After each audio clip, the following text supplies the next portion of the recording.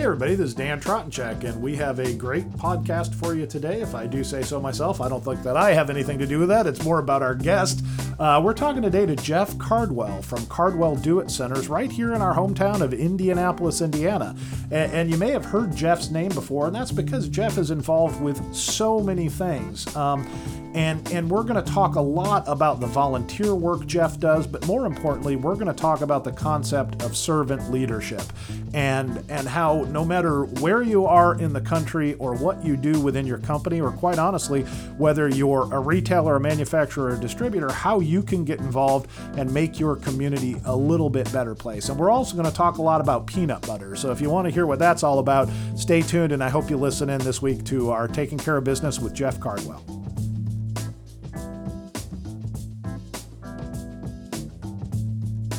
Today's episode is brought to you by Sakrete. Are you looking to add quality concrete, mortar, and stucco mixes, as well as repair and specialty items to your product lineup? Sakrete provides the tools you need to run a better business, whether that's through exceptional customer support, sales and marketing tools, varied product assortments, or just finding reliable products. Sakrete offers knowledgeable retail experts that understand the needs of your store. To learn more, visit www.sakrete.com/hardware retailing.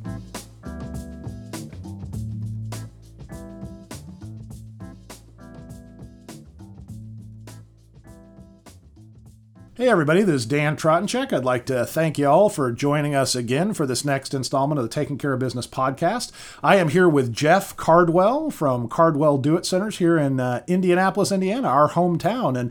And Jeff and I we've known each other for just a little bit, certainly because of both being in the same town here, but we were kind of catching up a little bit on the fact that Jeff is no stranger to talking into a microphone. In fact, he did a radio program for many years called People Helping People, and that might not be the topic of a radio program that you'd expect to hear from a guy that runs a lumber yard, but welcome, Jeff, and we're so glad to have you on the podcast. Dan, it's great to be with you. It's always a pleasure, and it is good to be back in front of a microphone once again. You know, it's one of those things that once you've done it, you think, oh, you missed that, you know. It's kind of fun. Yeah, absolutely. Well, glad to give you an opportunity. Maybe you can become a regular guest on the podcast and get you back in the media circuit for a little bit here. Well, explain us a little bit about how this whole concept of People Helping People as your radio program. Obviously, first and foremost, we're sitting in the very nice Cardwell Do-It Center, which I said I hadn't been in here for a while, and it's just a great looking home center. So you know a thing or two about running a home center lumber yard. Tell us about kind of your journey from lumber dealer to running a radio program to helping other people. Well, you know, it really all comes back to customer service and helping people. I mean, what we do every day in the home building business or the hardware business is we help people. You know, people come in the door with a problem and you're looking for solutions, and so it's all about people helping people. And so years ago, I started in this business in 1976, so I've been, it's in my blood. I've done a number of different ventures outside of the lumber hardware business, but I always return to this business. It's just one of those things that I just love. There's nothing like coming into an old-fashioned hardware store on a Saturday morning. Yeah. You know, it's a family reunion. Your customers become part of your family. Sure. And that's what I just love about the business. But throughout that journey, years ago, we would always get involved whenever there's a natural disaster in the community. There's tornadoes, there's floods, or there's hurricanes along the coast or whatever. We would always rally. We try to do our part to give back and help. And it's just part of our DNA. And with that, a few years ago, it's been now coming up on 20 years, but just a few years. Yeah, in 2000, we had the opportunity to go on an overseas mission trip. Went to El Salvador, and we saw some real poverty that just really kind of broke our heart. And said, "Hey, we want to help, and we can help. There's some things we can do," and got involved in doing that. But I'll back up a little bit. Going back to the late 80s, early 90s, there's a fellow that came to town here that you might know the name. Some of your listeners might know the name of Millard Fuller. Sure. And Millard, a lot of times today you ask people if they know the name Millard Fuller, and they say, I don't know. Maybe it sounds familiar. I don't know. Who is he? And then, you go along, you tell them a little bit about, you may not know the name, but you'll probably know the organization he started. And the organization he started back in 1976 was Habitat for Humanity. Him and his wife, Linda, started that organization. They came to the Indianapolis area in the late 80s. I got involved with them in the early 90s. 1994, we did our first Blitz build here in Indianapolis, and that was where we was going to build 10 houses in a week. And we got a number of our customers involved in it, a number of builders, different ones to build these 10 houses. We took on one, and we recruited 9 other teams. And it was just a fantastic week. And that's really was the birth of radio as well. Got talking about radio. That's when my radio program started, because I was on radio and doing a lot of media blitz, trying to get a lot of volunteers engaged in that big blitz build coming up. And we needed lots of volunteers. And so he came to town that week. We did the blitz build. It was a great success, a lot of fun. We had a lot of people active in it. And then after that was finished, the radio station came to me and says, hey, now that we're finished with that blitz build, why don't we just continue on doing a radio program and talk about different ways we're helping people and helping our community. And so that was the birth of the People Helping People. How long did that run for, Jeff? 20 years. 20 years. Yeah, from 1994 to 2014, we were on the air, and it was a great ride. And but the People Helping People Network continues today doing that with our mission of serving and helping others. But now it's grown into a global mission where we're focused on what we call the HOPE equation. And the HOPE equation is simply this. We do housing, hunger, health, plus education multiplied by faith equals hope. And so we try to build hope here at home and around the world in all that we do. So it's a continuation of what started in 1994, continued up to 2000 with our first international trip to El Salvador, and we continue on doing it today. So it's been a great journey, but it is all focused on helping people. And I think it's a great relationship to what we do every day in our retail business. Well, I think it's interesting, and I want to get some more into specifics about what you guys do and have done. But I really think I've been a part of this industry for coming on 25 years now. And one of the things that if you would have asked me 25 years ago that I don't think I would have realized until I really experienced this industry is how many individuals who had hardware stores, home centers, lumber yards are also so involved in their communities, but are also really kind of that first line of exactly what you're talking about, help. I mean, when a community is challenged in any way, and we've seen obviously a lot of the natural disasters or things like that, fires or anything, it's the hardware stores, the home centers, and the lumber yards. They're really on the front lines of handing out garbage bags or opening up to get supplies to do the cleanup or the rebuild. And this industry seems so closely aligned with that kind of philanthropy that you see that everywhere. And obviously your that was the start of your journey down this road, is Absolutely. just kind of helping out a little bit. You know? Yeah, it is the community action center of any community. It's really one of the staples, such as, every little small town, you got the bank, you got the grocery store, but the hardware store is really a place that's a staple in the community that people rely on in times of great need.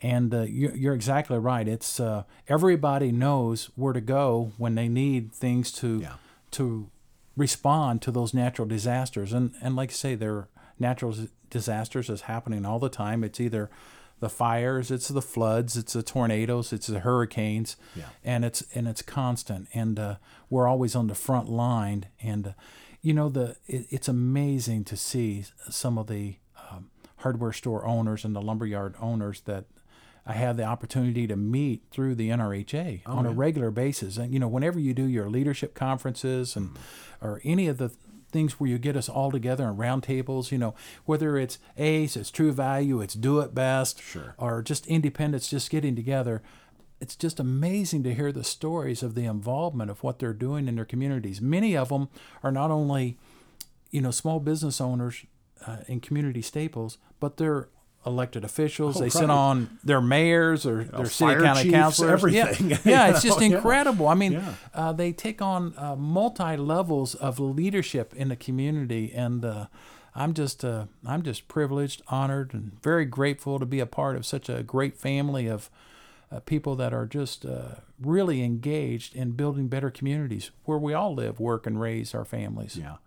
And it's, when we talk about the hardware store, home center, lumberyard being kind of the heart of the communities, it's one of those reasons why NRHA, individuals such as yourself, and again, people in the distribution community and the manufacturing community are so emphatic about the importance of the perpetuation of independent home improvement stores, because they really fill more than that role of selling hammers and nails. They're so much more than just a hardware store. Yeah. They really are. They really are the heart of any community. You were doing your radio program, and I don't want to necessarily equate the radio program to your time involved in philanthropic work, but for about 20 years. Could you share with it? It'd be interesting. What are some of your favorite stories out of those times of profiling both things you've done, but other companies that have made a difference in the communities? It was incredible. Every week we would just have different guests on. The word got around. We called it was the People Helping People Radio Network. It was the good news radio station. Yeah. We didn't allow any bad news on the radio program. Yeah. It was all about uplifting good stories of people doing great things. And we would just, every week we'd have just average guests on the program. Yeah. And they were everything but average. These people were extraordinary. I mean, the things that people would tell the stories of what they were doing in the communities to lift the community up and helping others. It was just incredible. It was the best hour of my week, every week. It was very encouraging and uplifting to hear this each and every week. And there's just a lot of good news out there. You just don't hear a lot of it, Sure. And I've been very blessed to do the international travel around the world and different things and meet a lot of people. But I got to tell you, whenever you come home, this is the greatest nation on the face of the earth. Even though you hear all the bad news and the bumps and bruises all the time of what's going on in the news today, there's a lot of good people that's doing good things each and every day all around us. And a lot of that is to do with the old-fashioned, independent businesses right in the community that we all, work with each and every day. Yeah. Well, and it's so funny sometimes when you strip away, whether it's ideologies or whatever, and you just watch, people want to help each other. They want to do the right thing and help lift each other up. And sometimes all that other stuff seems to kind of get in the way of that. Mm-hmm. But I think you make an interesting point, too, about how you were really kind of energized by travel and really seeing that, not to minimize any of the problems or challenges we have in this country, but when you compare some of the challenges we have to some of the challenges faced in other parts of the world, it's truly staggering to look at what they're facing. Mm-hmm. and you're a frequent traveler to those areas that really need that kind of help. Yeah, it just changed my worldview. I mean, we've got a lot of needs all around us, and we address those too. Sure. We have a lot of programs here domestically that we deal with each and every day. And so I don't, like I say, I don't want to minimize any of that. But like going to El Salvador, you go to a country there and you go out and you see some of the people.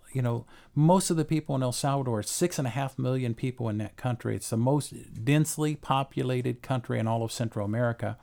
The average income is $2 per day. Yeah, $2 per day is what these people make. And you start thinking about, how does people live on that? And then you go around and you see these people that live in these huts and mud floors, and they don't have adequate housing. They don't have drinking water. I mean, the average life expectancy for a male in some of the rural areas in El Salvador is 53 years old. Well, that's the same as it was, during the Civil War time. Yeah. It's just it's a walk back in time going to some of these countries, and just some of the simple things people think.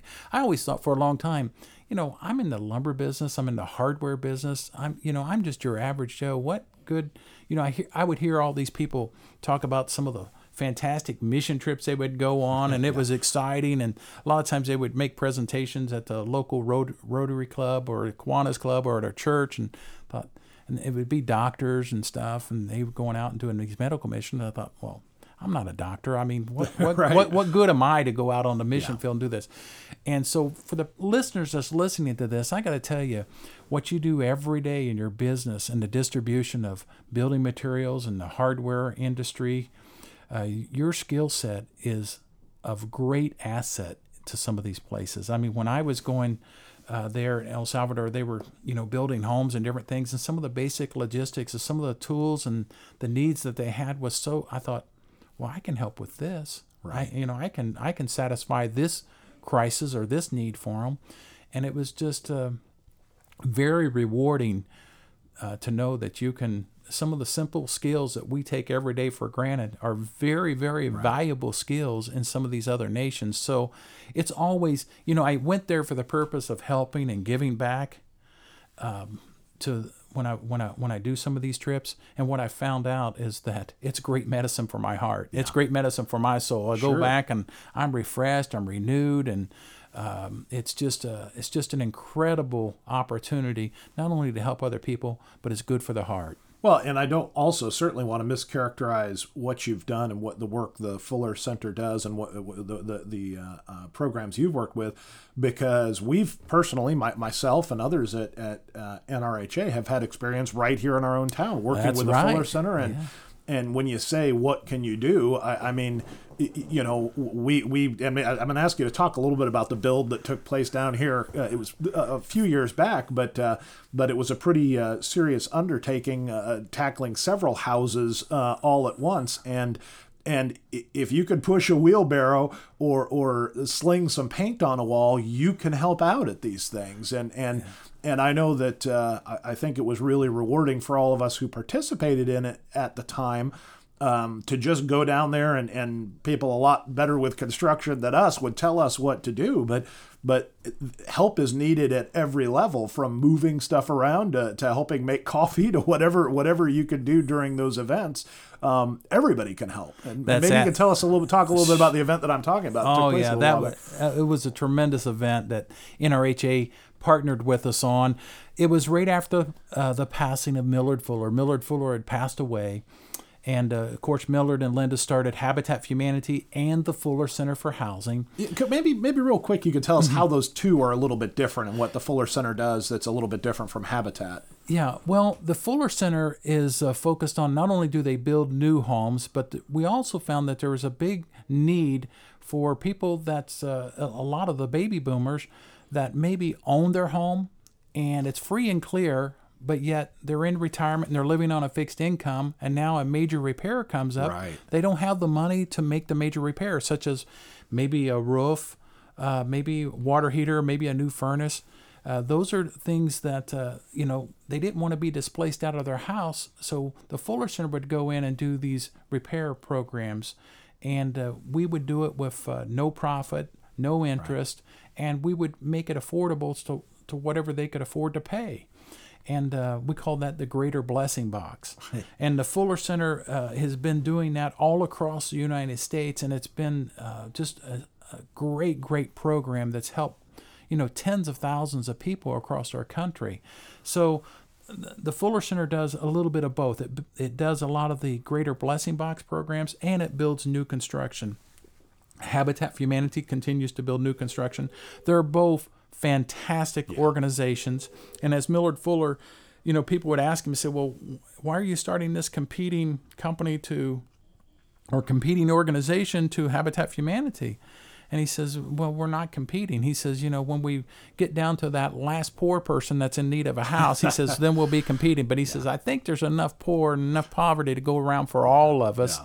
And he said, there's no competition. He says, we're here to serve and help people. Yeah. So that's the two organizations. And then, so after Millard Fuller had passed away, we wanted to do something to honor him. And I sit on the International Board of Directors for the Fuller Center at the time, and I still serve there today. But we said, well, what can we do to honor Millard? And we said, well, let's do an old-fashioned blitz build. Millard would love that. So whenever we do blitz build, it's usually we would do 10 houses at a time.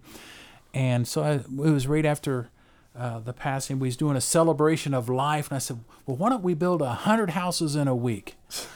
And that's kind of the reaction I got. Everybody kind of just laughed and said, well, that's kind of dreaming. And I said, no, we can do 100 houses in a week. Let's get all of our partners across the country and around the world to join us in honoring Millard. And so we put the idea out there, and we started checking. Well, our friends, our partners in El Salvador said, hey, yeah, we'll do a blitz build here. I think we can do 5. And we go down to Shreveport.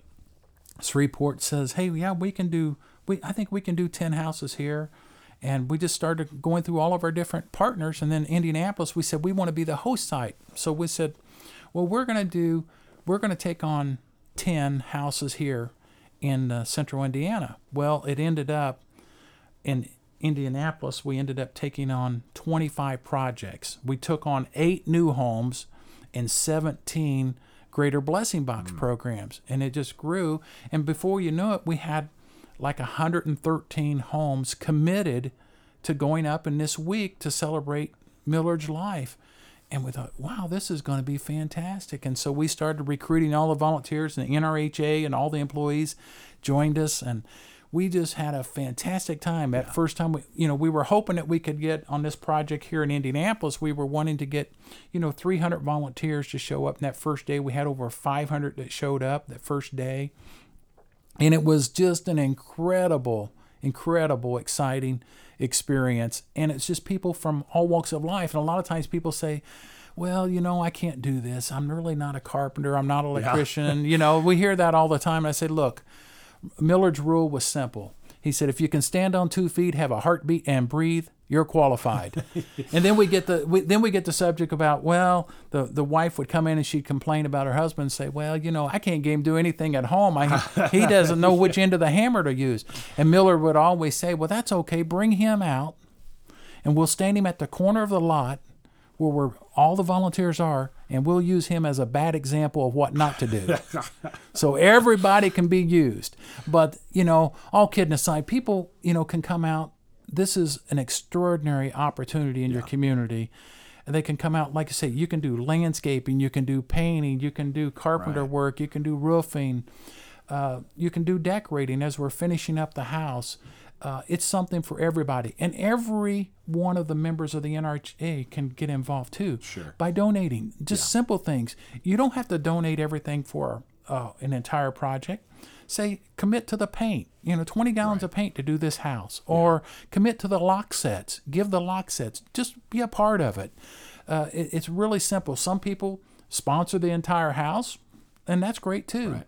But everybody's got a role to play. You can just donate windows, doors, siding, roofing, just anything. And we'll make sure also that we put a link in the description for the podcast so people can go on there and link to get more information about the Fuller Center for Housing and how they can help out. Yeah, there's things going on, as we speak. There's projects, and if you want to really do something here locally, you can. But if you want to do some adventure travel, they offer opportunities around the world for adventure travel.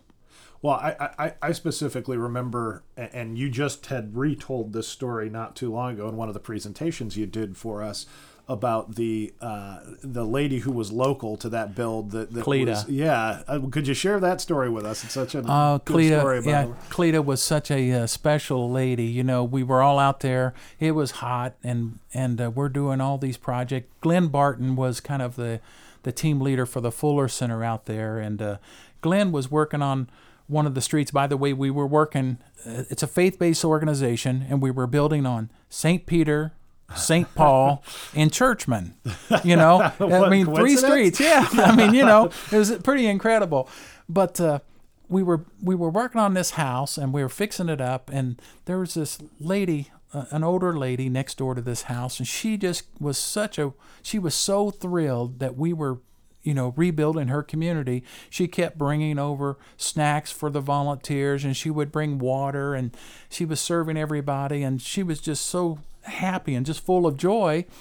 And so one day, at the end of the day, she came out and she was asking Glenn Barton, she says, hey, how does somebody qualify for one of these houses, or how does somebody qualify to get some stuff done? And he said, well, it's just, you really just need to ask, or just get with one of the volunteers or whatever. And she says, you think maybe somebody could come and look at my water heater for me? And Glenn says, well, sure, I could, we could come over, we could take a look at your water heater. We'll take a look at it and see what's wrong with it.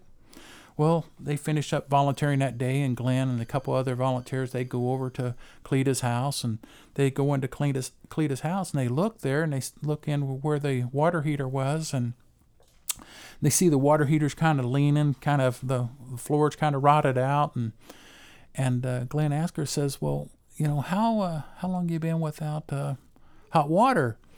And she hesitated a few minutes, and she said, it's been, she said, maybe it's been 4. No, she says it's been about 5 years. Jeez. And everybody just gasped. They said, 5 years, no hot water?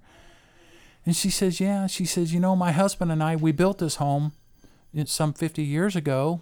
My husband passed away, and she says, I just, we own the home, I own the home and everything, but just come to some of these major repairs, I'm on fixed income. It's a matter of utilities, medicine, and food. Right. And there's nothing left over. And she said, so she just didn't have the money to fix her water heater. Well, of course, everybody then was just like, hey, we're going to, we're all in the neighborhood. We got 500 volunteers running around the neighborhood.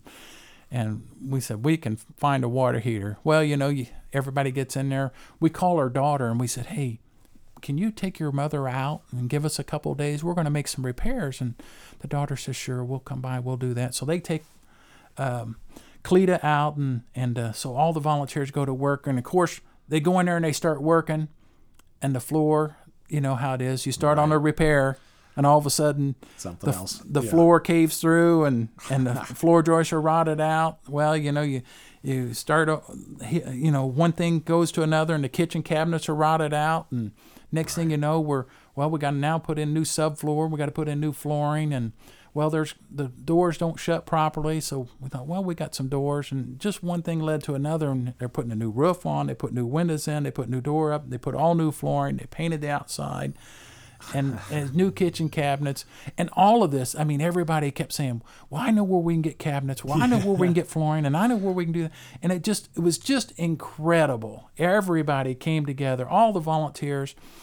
And this wasn't even one of the assigned projects. This just happened because she was next door giving everybody water.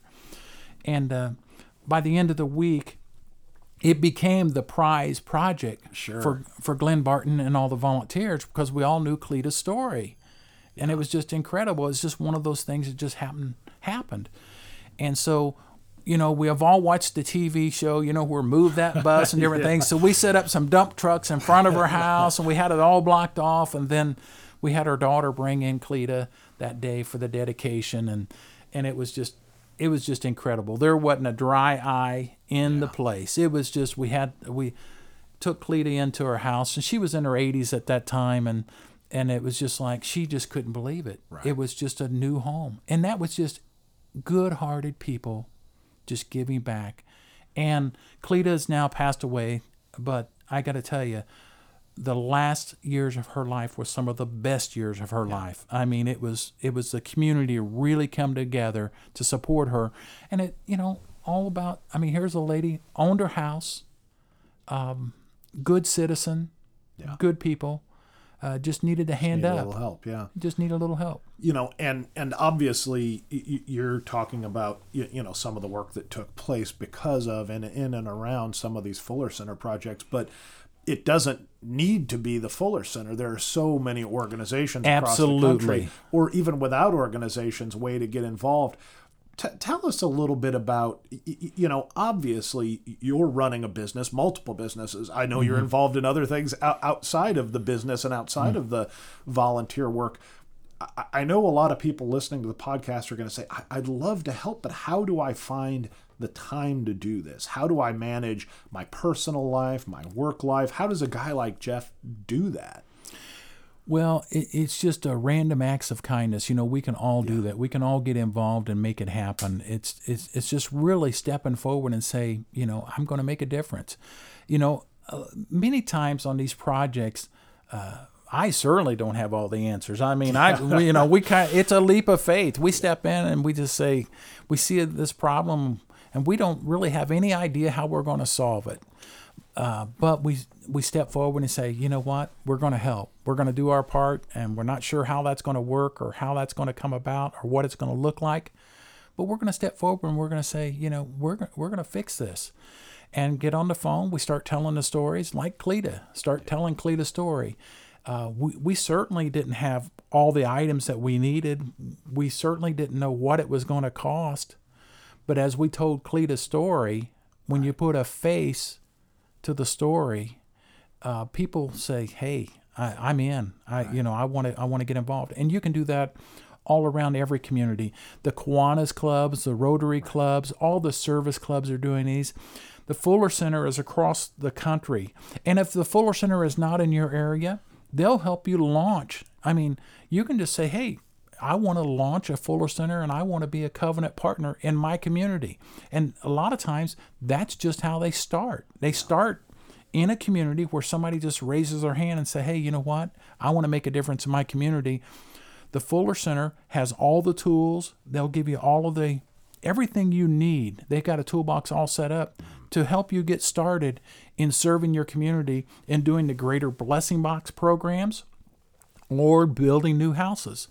You can do anything in between, and that can happen right now. You can go to fullercenter.org and you can learn all about it. But like you said, there's a lot of great organizations, so it's not just limited to the Fuller Center or the People Helping People Network. It's there's lots of great organizations, and a lot of churches are doing a lot of this outreach. I mean, there's needs all around us, and we have an opportunity to serve others, and it's the best medicine you'll ever take for your soul. I'm telling you, it's just wonderful. And I've heard you speak before on the concept of servant leadership. Do you truly think that those two concepts are really inextricably linked? That if you're a community leader, if you're a business leader, that you have a duty to be a servant leader in some regards? I think to be a good leader, you've got to be a servant first. Yeah, I really do. I mean I think you've got to lead by example. So when there's a need in the community, I mean, we're always, I step forward and I help and I go out on these projects and do whatever needs to be done. But I think any of the good leaders that you look at across our country in business, you'll find that they have a very big passion for serving others as well. I mean, good leadership starts with service to others, and I think they do go hand in hand.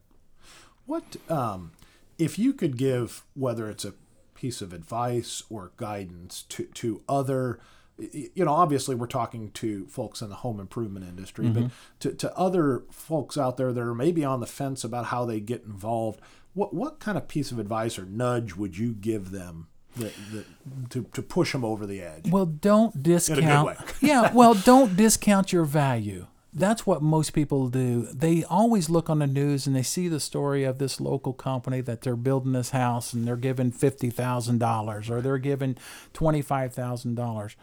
Listen, I can tell you most of the donations that come into any of the organizations are less than $100. I mean, Sure. You look at Salvation Army, you look at the Red Cross, you look at the Fuller Center, the majority of the donations coming in are less than $100. So a lot of people get discouraged when they see, well, I can't get $50,000, so I can't sponsor a house, or I can't give that kind of money. A lot of times it's not about your money, it's about your heart. Yeah. Show up, be a part. There's opportunities for everybody, and like I say, in our industry, people that wants to give the lock sets for a house.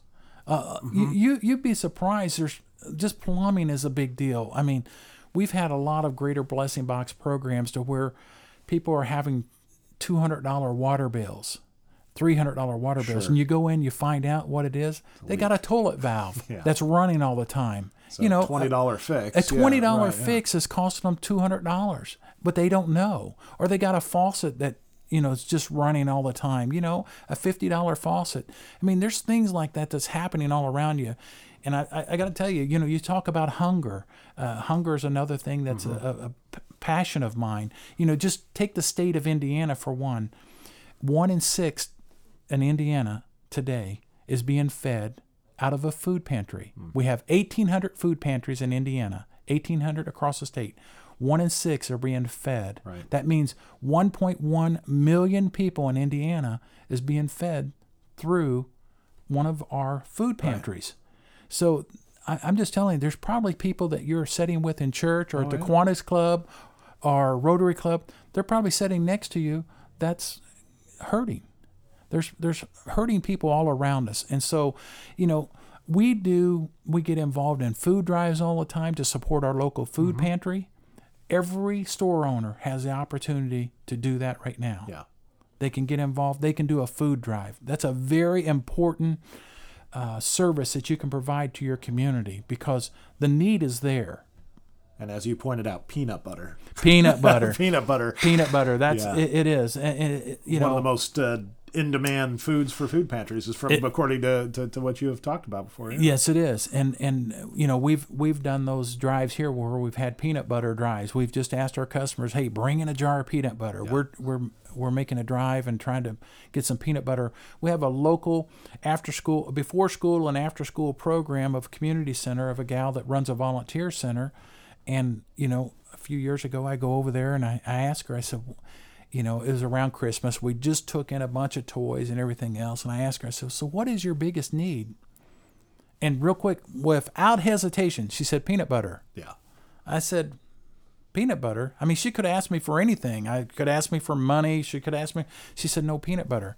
I said, well, why is that? And she says, a lot of our kids here don't have any protein. They don't get any good meals. And the kids love peanut butter and jelly. And she says, people donate a lot of canned goods and different things, but peanut butter is expensive. Yeah. So people don't donate peanut butter. She says, I need peanut butter for my kids. Right. And so we just on a regular basis do peanut butter drives, and you'd be surprised. So a lot of times we overthink it, or we think that it's, more than we can give. Sure. And it's the little things, the little stuff like that matters. Well, and as this is airing, we're going into the holiday season, and the needs for things like that in the local community is intensified certainly during the holiday season, and particularly in areas of the country where it gets colder, which makes just about everything, certainly in the house is amplified with heating and so on. So now is certainly the time. This is a great time for people to get engaged and get involved. I mean, toy drives are going all around. Toys for Tots with the Marines. You can partner with them. Sure. They've got great programs. They'll come into your store. They'll come in and be a part of that with you. The food drives, it's a big thing. People think of the food drives. When they think of the food drives, a lot of times the first thing that comes to mind is third world countries. Right. No, it's in your backyard. It's right where you're at.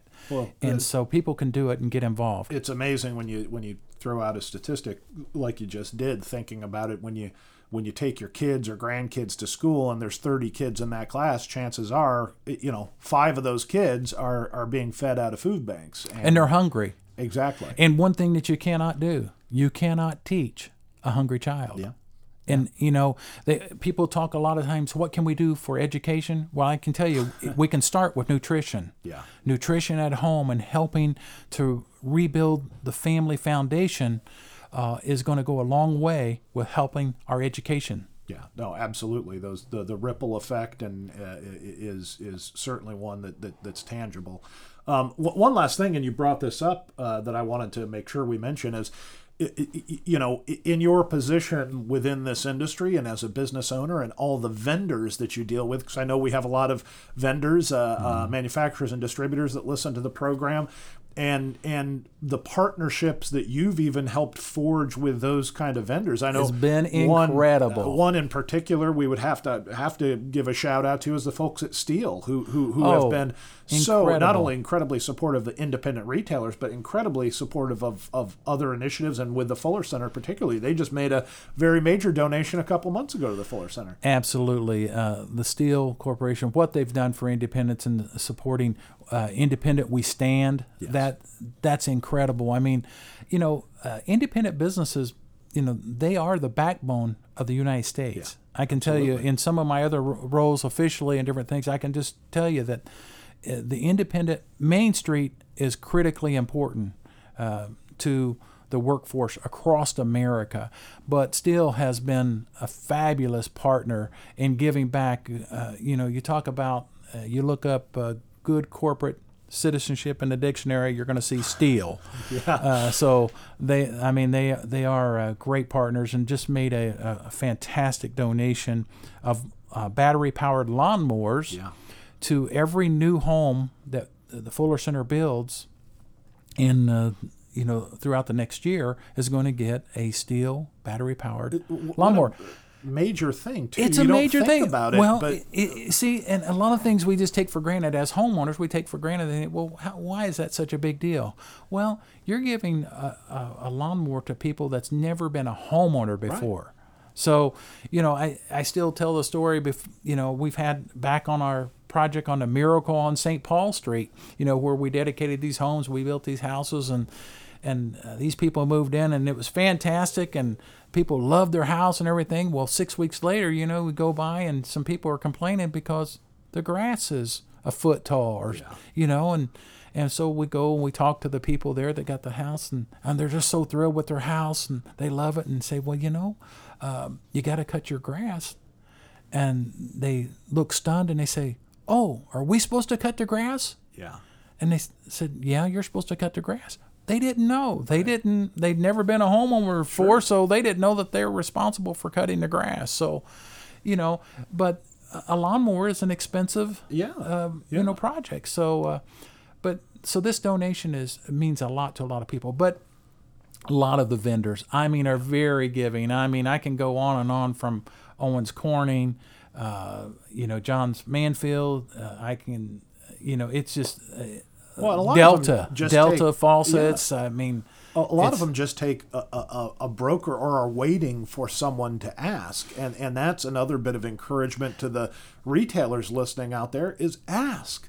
All of them have some programs. Sure. All of them, Sherwin-Williams has been fantastic in donating paint. It's been incredible. So, all of your vendors have these partnerships, and they love to get involved in these community projects. From Kwikset Locks to Schlage, all of those people will get involved.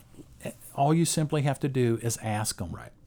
And so if we could kind of leave the program with anything, it would just almost in some ways be a challenge to everyone listening out there to, as we're headed into the holidays and starting out a new year, is to look for ways that you can become more involved, help your communities. And I'll say it again, I know so many of you do that, but look for, if you did something last year or the year before, look for the way you could do one more thing maybe this year. And Jeff, thank you so much for pointing out how little things, a peanut butter drive, challenge everybody to do a peanut butter drive for the holidays and give that to your local food bank. Just those little things that can make a huge difference. It's the best way to put joy in your holidays. If you really want to have some real old-fashioned joy with your family, your employees, and your company, get out and serve some others. And I'm telling you, there's nothing better, nothing like it.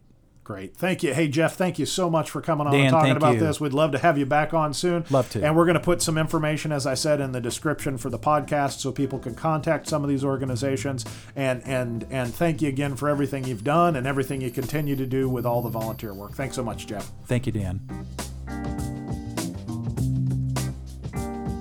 I just wanted to make sure everybody listening knows that if you're an independent home improvement retailer in the United States or Canada, you're already a member of the North American Retail Hardware Association. And so that means if you're a hardware store, home center, or a lumber yard and you're independently owned, you're already a member of NRHA. And the NRHA has been in existence since 1900 and serves its members in a variety of ways, from Hardware Retailing Magazine and our 2 podcast series to exclusive research and events. The association is here to help you become better and more profitable business owners. So we encourage you to make sure you take advantage of the services that are available to you that can help you better compete. To learn more about what NRHA does for you, make sure you visit us at www.nrha.org.